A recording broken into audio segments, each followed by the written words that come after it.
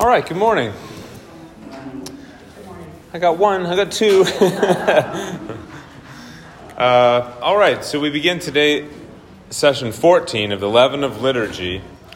You know, I'm assuming as we go through this class that you know what I mean by the leaven of liturgy. I don't explain it every single time. But of course, just as a reminder, the leaven of liturgy, the idea is that leaven is one little part that spreads throughout the whole. And we think of liturgy as this 1 hour of your week, right? It's about 1 hour of the week, and it's the liturgy of Holy Communion, at least, if you just come to church on Sundays. The hope is that the liturgy that we repeat again and again and again and again to you is working like leaven. Some people will say later on in their life that they automatically, as they're walking around the house, will pray these prayers, and they'll just come to their mind when they're in the hospital. They'll come to their mind when they're praying for people. It's working like leaven. We're hoping the theology, the ecclesiology, the sacramentology of the liturgy is working like leaven.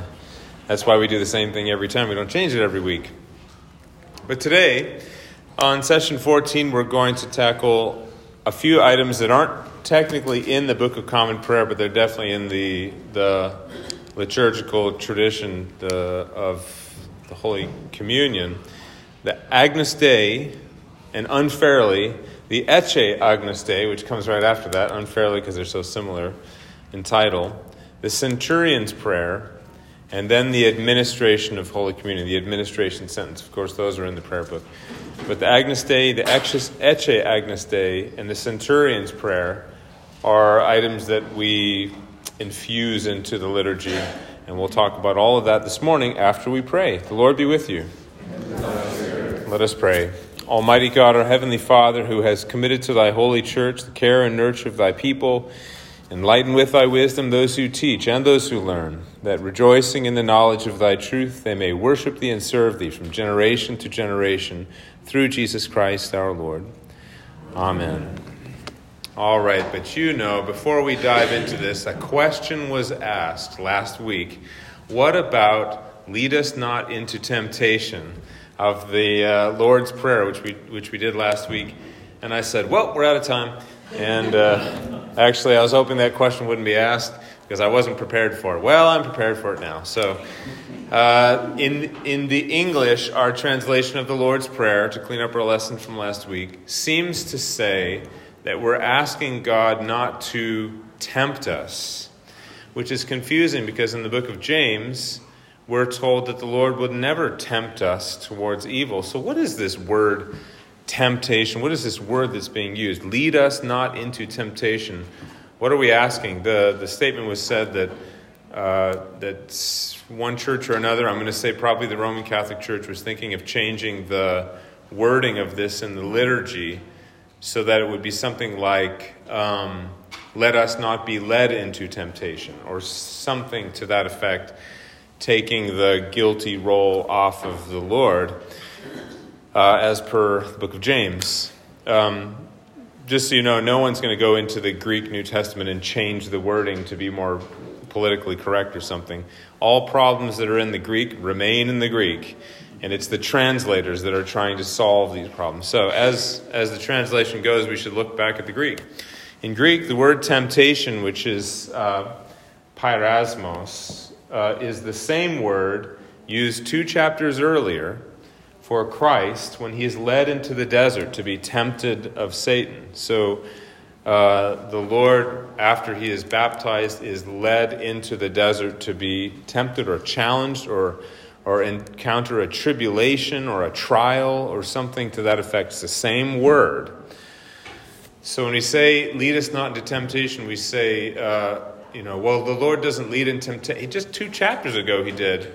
He led Jesus into the desert for a time of tribulation, trial, testing, could be another word. In the Old Testament, there are plenty of places in which we find the Lord testing his people. I've got a list of them right here if you're interested, but we're going to just consider one, which is in the book of Exodus, when the people are given manna, and the Lord wants them to receive and collect manna for one day, because the temptation is to collect it for 2 days, and that way you could breathe a little easier. You don't have to trust God tomorrow because you trusted him today. We've already trusted him. We don't have to trust him again. The Lord wants you to trust him every day. So he says, I want you to gather just for one, but I'm going to rain down manna on you to test you, is the word that's used in the book of Exodus. And the notion is, when you collect more than you were asked to collect, that second day worth of manna would rot, and you wouldn't be able to eat it. And you will wish that you had just trusted in the Lord, because what a relationship you would have with him if you trusted him and he provided for you every time. Every time you needed, he provided for you. That's the relationship he wants.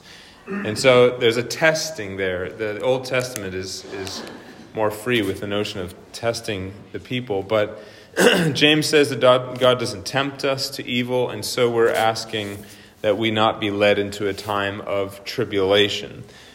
Even then you could still croak about it and say, well, still, the Lord being led up. I think the better thing to do is to not croak about it and associate your experience with that of Christ. Look at his time in the desert and say, if I could let him be the one that goes for 40 days in the desert with no eating and being tempted by Satan, and he can be my forerunner and my banner bearer, and I'll just follow him and be in him. Lord, lead us not into a temptation like that. That's not to say the Lord is tempting you into sin, so that when you go to that buffet line and you see all that fried chicken, is it the Lord who's tempting you to have 3 pieces of fried chicken? You really need 3 pieces? You're not satisfied with 2? Is it the Lord who's led you into that temptation? Probably not, as James would say. I think there's a middle way between all of this. And I hope that answers your question, because we got to do the next thing. Okay? Good. Yay! All right. So I mentioned before about some prayers that aren't really in the prayer book, but they're injected like ingredients into the liturgy. In fact, you'll find them in the missals. But traditional Anglican churches often reinsert prayers at this point in the liturgy, right after the Lord's Prayer, that have been removed from the 1549, or in the 1549, they were removed from the Psalm Missal. In the 1552, some were removed from the 1549, or some other point in liturgical history. Ever since the 1552, as we've talked before, the effort has been to put back in things that have been taken out, typically prayer book revisions. There are things like secret prayers to be said. Secret sounds bad, but it's basically to be said in a low voice that's only heard by the priest, as well as some that we say at St. George's, the Agnus Dei, which refers to the Lamb of God that taketh away the sins of the world. Have mercy upon us, have mercy upon us, have mercy upon us, or grant us thy peace. The Ecce Agnus Dei, which Ecce means behold. When I turn to you and say, behold the Lamb of God, in Latin, that's Ecce Agnus Dei. So you've said an Agnus Dei, and then Ecce Agnus Dei, and the Centurion's prayer, Lord, I am not worthy that thou shouldst come under my roof, but speak the word only. These 3 prayers, you won't find them in the prayer book, and if you're a real prayer book fundamentalist, you'll cross your arms and button your lip, and I'm not saying any of this, because it's not in the prayer book. Okay, that's fine. We'll say it, and I don't think we have any prayer book fundamentalists, to my knowledge. But nevertheless, these are actually excellent prayers for a bunch of reasons. I'll call it a gospel injection. In many places in the liturgy, we take the words of the gospel figures into our own mouths and say them as if they were ours, even altering the wording at times to integrate the words into our own lives. For instance, we'll talk about 2 in particular, but in the Centurion's prayer, I'm not worthy that thou shouldst come under my roof, but speak the word only, and my soul shall be healed, or our soul shall be healed, as opposed to my servant shall be healed. And a real biblical fundamentalist would get his fist ready to hit down on the pulpit and say, you can't say that. You've changed the words of the New Testament. Well, fine. The liturgy presupposes that participants are not merely observing the liturgy. They're not remembering the scriptures or learning things. One of the worst insults I can ever receive after a sermon is, "I really enjoyed your lecture." Oh, I have received that compliment before. And I thought, oh no, I really enjoyed your lecture today, Father. Now Sunday school, okay, it's kind of like a lecture, but sermon is a lecture. Thank you. I have to change the way I preach then, because that's not right. We're not here just to learn things. Rather, participating and dwelling in the gospel and in Christ. If you're participating in the gospel, when the centurion says, "Lord, I am not worthy that thou shouldst come under my roof," you're saying, "I know exactly what you mean, centurion. That's what I feel like. I'm not worthy for you to come to my roof, but just speak the word. Just speak the word only." The centurion says, "My servant will be healed." And we say, "And my soul will be healed." Just say it. That same type of faith that Jesus is so pleased with is the type of faith we're trying to imitate. Are we trying to mess up the scriptures so people won't remember what the actual verse says? No, we're trying to participate in not only the scriptures, but the Eucharist fully. So that's one way of bringing us in. We just finished the prayer of humble access, scripture into experience. And so we have this, first of all, when we say the Sanctus, holy, holy, holy, and the bell is rung, or now the chime is rung, that's not our words. Those words are used in Revelation 4, when holy, holy, holy is a vision of the consummation of all things, the heavenly realm. When you say holy, holy, holy, you're meant to be saying this with angels and archangels and all the company of heaven. You're participating in that Sanctus, Sanctus, Sanctus. At the people's oblation, which we also covered last week, we say, or the week before, we say, "We present unto thee ourselves, our souls and our bodies, a reasonable sacrifice." Where did you get those words from? Romans chapter 12, verse 1, where St. Paul is entreating you to offer yourselves, your souls, and your bodies. And you don't say, "That's an interesting Bible study, I'll have to look that up one day." No, we say it ourselves, so that, Lord willing, like leaven, this will become your prayer. We offer ourselves, our souls, and our bodies. We know we're supposed to. St. Paul told us we're supposed to. So there's no question about it. We offer ourselves a reasonable sacrifice. And then in the prayer of humble access, we've got a picture here of the Canaanite woman of Tyre and Sidon, saying, "Lord, we are not worthy to gather up the crumbs under thy table." And you could say, that's not the exact wording of the text. The text says, "Lord, I am not worthy to gather up the crumbs under thy table." And she's speaking to the Lord about her daughter, because he called her a dog, etc., etc. But essentially, the Lord is so pleased with her faith. If we're going to express some kind of faith in this room when we say our liturgy, why don't we just take her words? He seemed to be really happy with her words. Let's just say her words. We'll say them as our words. And then one day, like leaven, they will be our words. And that will be what we're saying. We're not worthy to gather up the crumbs under thy table. I know that's the right spirit, because he said it was the right spirit to approach him with. And so this idea of taking Scripture into our own mouths is no difficulty. It's actually a pretty neat feature of the liturgy. And so we add one today. The Scripture we take this particular prayer from is John chapter 1. John answered them, saying, "I baptize with water, but there standeth one among you whom you know not. He it is who coming after me is preferred before me, whose shoes latchet I am not worthy to unloose." The next day, John seeth Jesus coming unto him, and saith, "Behold the Lamb of God, which taketh away the sins of the world. This is he of whom I said, After me cometh a man which is preferred before me, for he was before me." There's a whole sermon there. But what we're saying is, this is the passage where the Agnus Dei comes from. "Behold the Lamb of God, which taketh away the sins of the world." But now taking those words into our own experience and into our own prayers, we say something slightly different. O Lamb of God, that taketh away the sins of the world, have mercy upon us. Have mercy upon us. Grant us thy peace. And the question, of course, is, when the Lamb of God and the Prince of Peace, whose property is always to have mercy, is present, what would you say to him? You might say, have mercy upon us. Have mercy upon us. Oh, I know another one. Grant us thy peace. Anything you can give us that would be great, give it to us. John the Baptist points to him and says, behold, the Lamb of God that taketh away the sins of the world.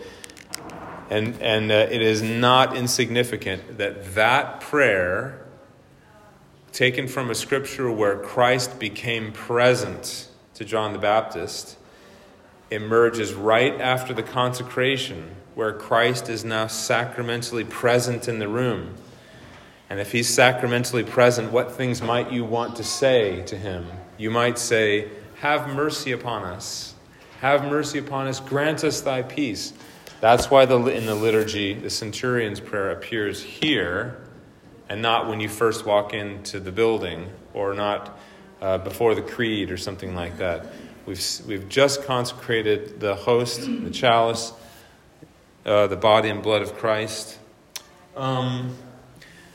Jonas, could you go to my office and get my computer bag so this computer doesn't shut off? I need the power cord. Thanks. When the Lamb of God and the Prince of Peace, whose property is always to have mercy, is present, what might you say? Why don't we just take into our mouths the words of John the Baptist and ask for mercy and for peace? And as if we were in the River Jordan, after we've all said these things together, I turn to you, and since I don't have a hand free, I'm not pointing, but I'm holding it up. I'm elevating to you the body and blood of Christ. And I say, as the priest receives the sacrament himself, thank you, and then turns to the congregation as if we were at the River Jordan, elevating the body and blood of Christ, the words emerge, behold the Lamb of God. Behold him that taketh away the sins of the world. And if we were saying it in Latin, we would say, Ecce, Agnus Dei. And by the way, behold means look, right?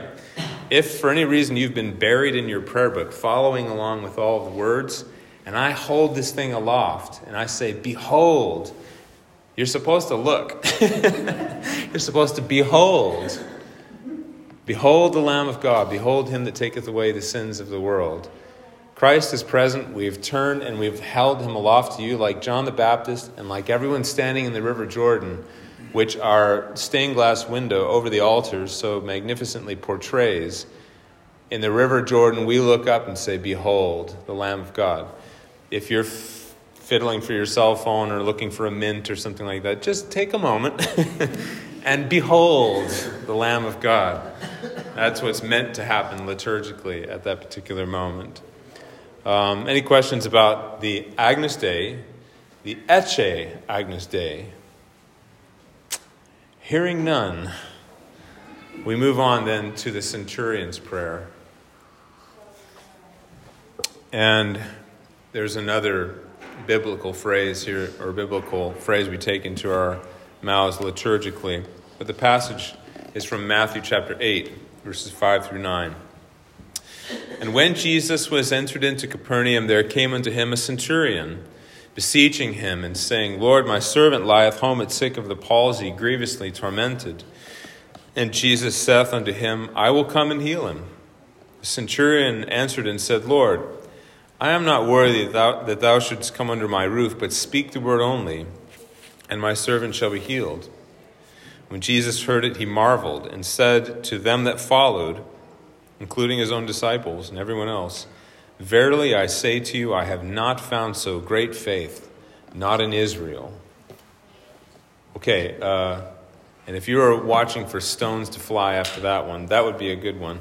To say, this Roman centurion, much despised of the Hebrews, has greater faith than anyone I've found in Israel. Ooh, ouch. Jesus has a way of saying things, just twisting that knife a little bit. That's a humbling thing to be heard from the mouth of Christ by all Jews standing about. And so we might say, as we were deciding whether we should be offended or whether we should imitate, we should probably imitate. And so that's what we do. We say, Lord, I am not worthy that thou shouldst come under my roof, but speak the word only, and my soul shall be healed. Why do we come to church? Why do we receive the sacraments of the body and blood of Christ? Why do we worry about the grace of God? So that our souls will be healed. And how are our souls healed? By him dwelling in us and us dwelling in him. And so that's what we're about to do. It's a good time to pray it. We've already taken the Canaanite woman's words as our own just a moment before. We now take the Centurion's words, 2 Gentiles. Jesus is exceedingly happy with their faith. And so why would we pray those words? Do we pray them because we only want crumbs? Lord, the crumbs, even the dogs receive the crumbs under thy table. It's because we only want crumbs. Or is it because we don't want him to meet us in our homes? So don't come to our home. Just stay in your quadrant. I'll stay in my quadrant. That's not the point. The point is not that Jesus would stay far away, that we'd only get crumbs.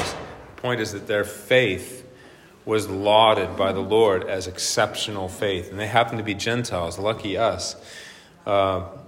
Means it's possible for us to be pleasing to the Lord as well.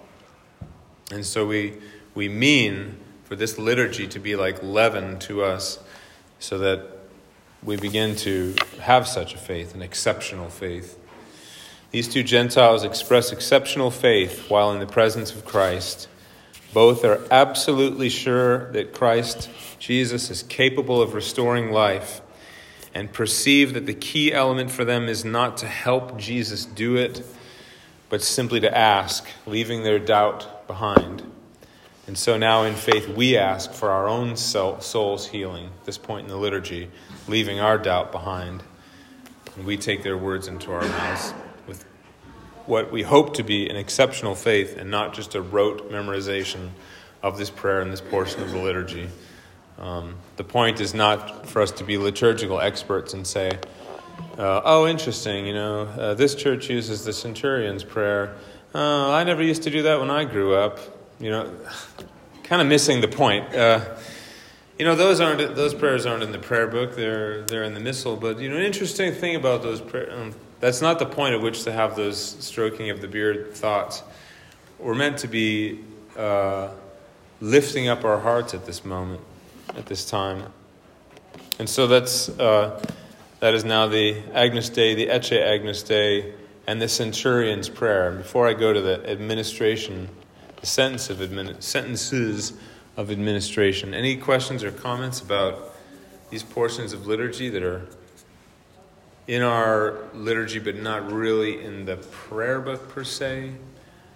They've been sort of ping-ponged around and landed in a good spot at St. George. I think all of our churches use those prayers.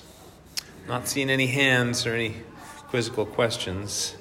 So we're going to move on then to the administration of the sacrament. This is the last portion we're going to tackle today. And, of course, there is some church history here to discuss. In the 1549, that is the original Book of Common Prayer compiled by Thomas Cranmer and his associates, the sentence of administration, when you came forward to the altar rail and you knelt down and placed your hands out or opened your mouth and put out your tongue for the priest to administer the host. The sentence of administration was, the body of our Lord Jesus Christ, which was given for you, preserve your body and soul unto everlasting life. Or there may be a thy in there. Which was given for thee, preserve thy body and soul unto everlasting life. 3 years later, in the second Book of Common Prayer, the sentence was removed, unfortunately, and a new sentence was injected. Take and eat this in remembrance that Christ died for you, and be thankful. You can hear the difference, right? The one of them, at admits that the body of our Lord Jesus Christ is here, and that the grace of this sacrament can preserve your body and soul unto everlasting life. The second one says, take and eat this in remembrance, potentially interpreted as just sort of a recalling that Christ died for you, and be thankful, Eucharist. These are good things. However, you can see how the second one is, let's say, insufficient. When, here's the history. Come on now, little button. The body of our Lord Jesus Christ, which was given for thee, preserve thy body and soul unto everlasting life. And then for the chalice, the blood of our Lord Jesus Christ, which was shed for thee, preserve thy body and soul unto everlasting life. Why was it changed? Because to the reformers, they said that's too Catholic. It's too Catholic. We want something more Protestant. And so the Protestants insisted on this. Take and eat this in remembrance that Christ died for thee, and feed on him in thy heart by faith with thanksgiving. And drink this in remembrance that Christ's blood was shed for thee, and be thankful. To the Catholics, they said that's too Protestant. There's nothing about the real presence there. There's nothing about the grace of God there. There's nothing about grace truly conferred in the sacrament. It's just a remembrance, and that's not us. And the Catholics and the Protestants wrestle with each other. The good thing for us as Anglicans to recognize is that while Christ is truly present in the sacrament, there is also a remembrance. We don't have to deny the fact that there's a remembrance, but he's present as well. And there's a symbol, and there's a sacrament. And it helps us to recall his finished work to us, and he's doing a work right now. There's no reason to eliminate one or the other in the ping-ponging between sides. You could say Elizabeth came out in 1559 with something part and parcel of the Elizabethan settlement.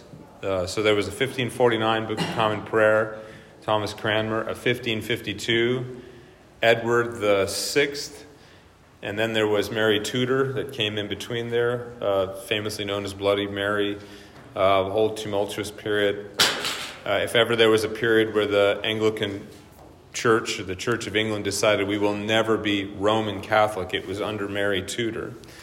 And Elizabeth comes along afterwards and says the two of these will go together. And when the sacrament is administered, the priest will say, the body of our Lord Jesus Christ, which was given for thee, preserve thy body and soul unto everlasting life. Take and eat this in remembrance that Christ died for thee, and feed on him in thy heart by faith with thanksgiving. It's everything. And it's not involved in a war. There's no fight. It's the whole thing. It's the via media. And this is not just a middle way where, instead of making a statement, we dance in the center somewhere, trying to make everybody happy. But I tell you what, if the truth is that Christ is preserving our body and soul into everlasting life, and we're meant to remember that Christ died for us, and feed on him in our heart by faith, and be thankful, full of thanksgiving, well, then we're actually firing on all cylinders rather than picking 2 out of 4. Let's make it a V6. Picking 3. Don't pick 3 on one side or the other. Fire on all cylinders. Fire on all cylinders.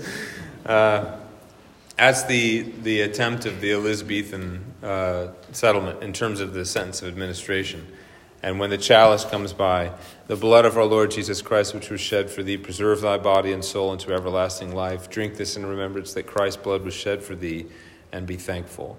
Periodically, you'll hear a priest administer say just one of the sentences to you. Do not be offended. A number of things could be happening. If I get to the very end of the row, and I've just started the sentence of administration for the last person, sometimes I'll cut the second half off as I'm walking back to the beginning. once in a while, a clergyman's brain has stopped working. Okay, the molasses froze up, the gears aren't moving, and the most I can get out is the body of our Lord Jesus Christ. Because it just stopped working. The cogs, whatever, something wasn't working that day.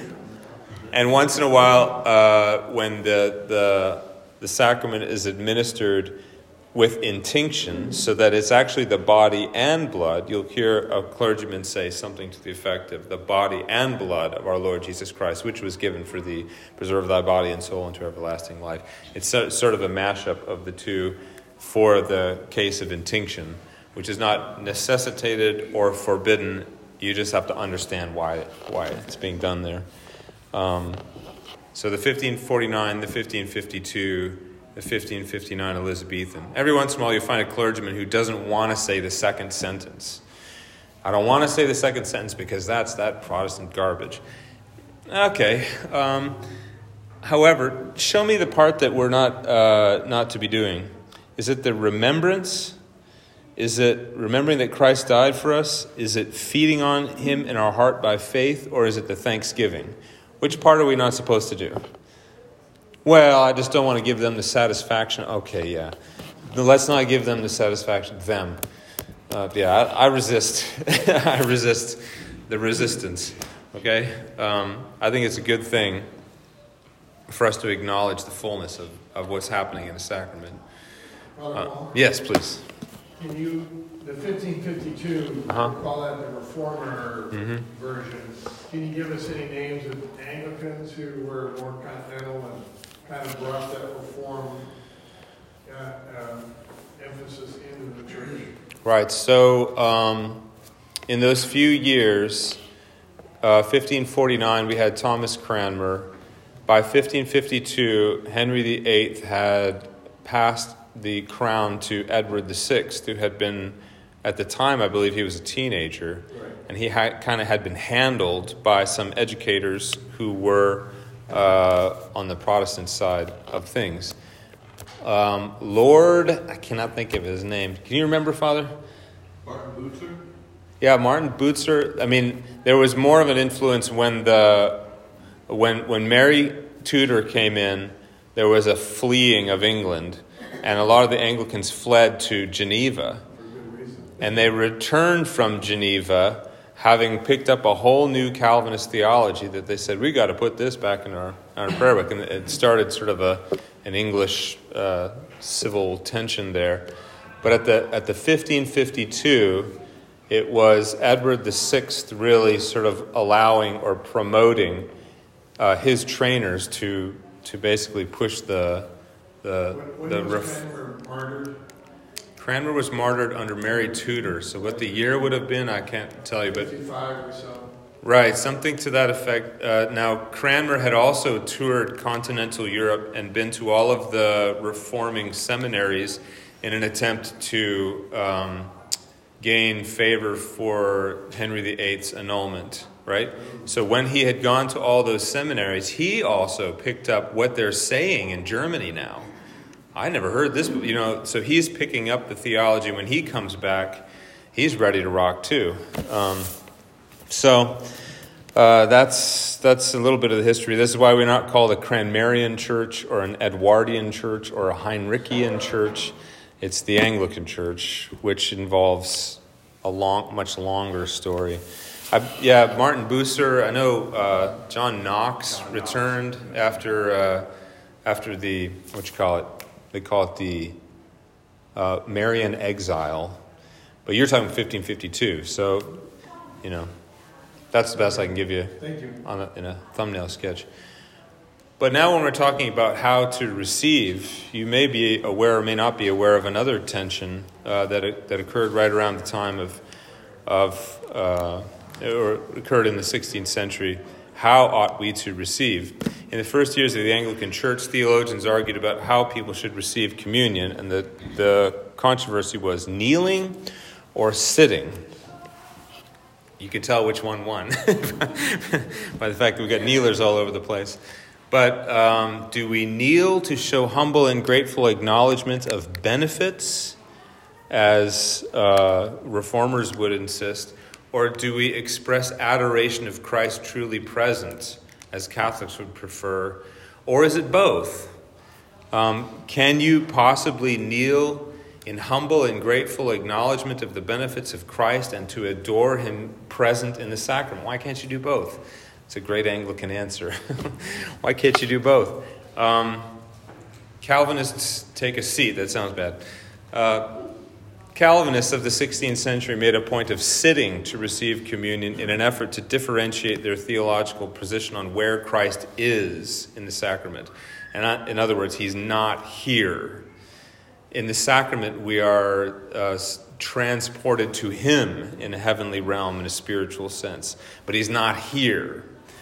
In a Catholic theology, in our theology, that is incorrect. He is here in the same way that John exclaims, "The Word became flesh and dwelt among us." That theology really wins out in the Anglican Church. But at the 1552, when the reforming fires were burning, right before the prayer book was dealt out, a rubric was printed, a liturgical explanation added to the 1552. Since it was apparent that Anglicans were not going to give up kneeling, the black rubric was an explanation for why you're kneeling, or a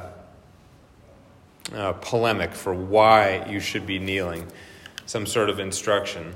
It was an attempt to give a Calvinist qualification for kneeling, which Anglicans would not give up. And why was the rubric red black? Because it was printed so fast and so late they didn't have the red ink, and they printed it and threw it in the back, and you can still find prayer books, of course in a museum somewhere, where the black rubric is like glued in on the last page. That's the 1552. And guess what Elizabeth did at 1559? Ripped it out. It's not such a terrible thing for there to be a fog of war in the 16th century. Just like I like to say, if the church wanders astray, even for years or for centuries, it's not such a tidy thing to bring her back online. There can be a bit of a mess.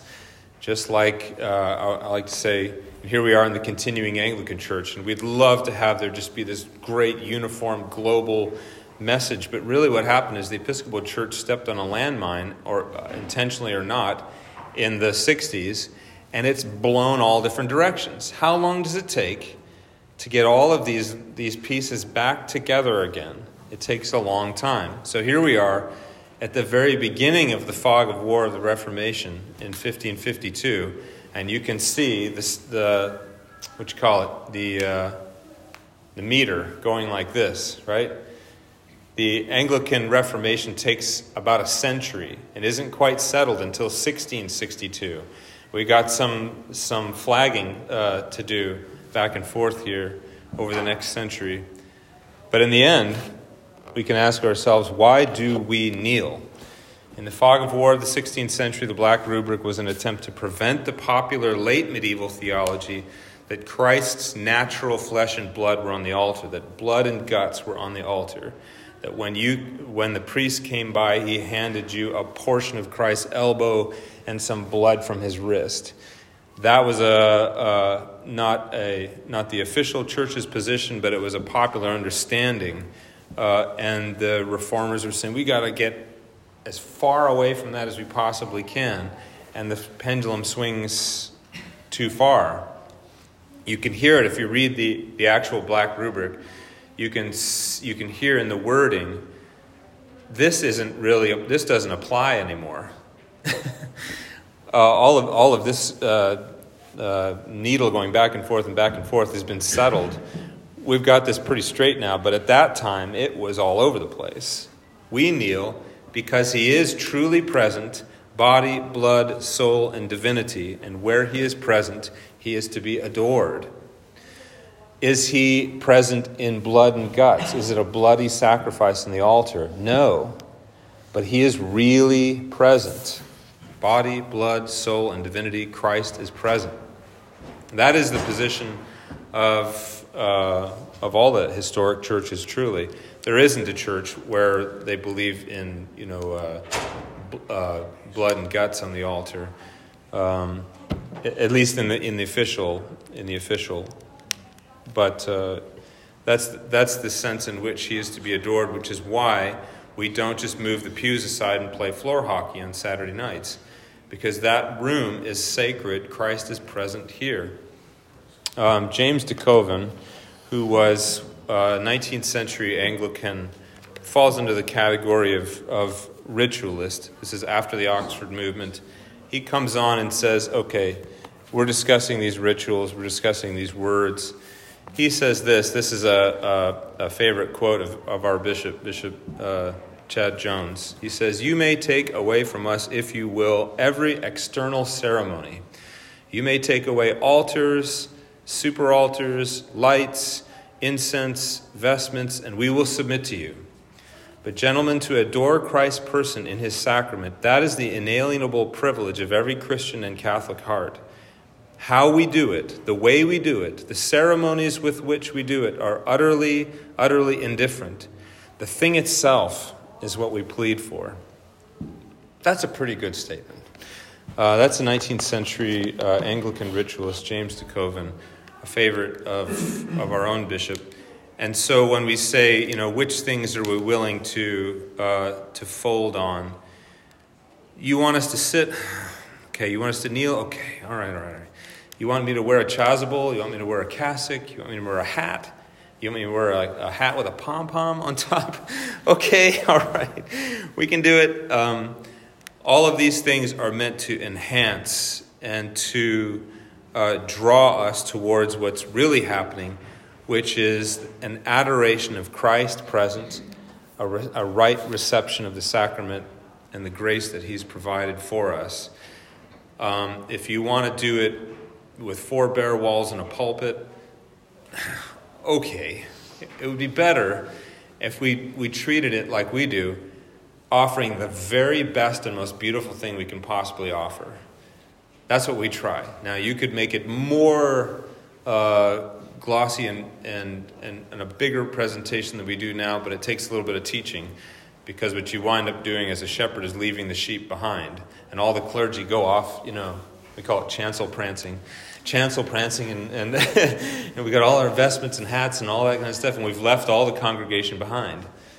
That's not so hot. That's not shepherding in my mind. If we're going to, what we call climb the candlestick, which is the church's churchmanship going higher, there needs to be some teaching, some instruction. But the real thing at the heart is we're adoring our Lord and receiving and participating in him. That's what we're doing. That's all I have for today. That's the Agnus Dei, Ecce Agnus Dei, Centurion's prayer, and sentences of administration. And we're all out of time, but Bob, go ahead. Is it okay to receive the host on the tongue and then the cup? Yeah, there's several ways to receive. One manner in which to receive is to receive directly on the tongue. It eliminates the possibility that you could drop it, or sometimes when people come to receive, they don't realize it, but their hands are almost vertical. And when I place the host on their hand, once or twice it has slid down the hand and down the sleeve. At least if you're going to do your hands, give me a horizontal surface to place the host on. Perhaps even better is just directly on the tongue. But you still got to give me a target. Put your tongue out so I can place it on your tongue. And to receive from the chalice, it's helpful for the person with the chalice for you to guide the chalice to your own mouth, but don't try to take the chalice away. We don't have, luckily, any wide-brimmed hat, ladies, but sometimes when the wide-brimmed hat comes around and that chalice goes forward, I cannot see what is going on under that chalice, so I hope you've got this. Anyway, we used to have some wide-brimmed hats in Atlanta, but there are many, not many, but there are a few appropriate ways to receive Holy Communion, and perhaps the safest one is just for me to place it on your tongue and the chalice to come around directly in. But any other questions about these prayers or administration or anything like that? Going once, going twice. Sold. All right, until next time.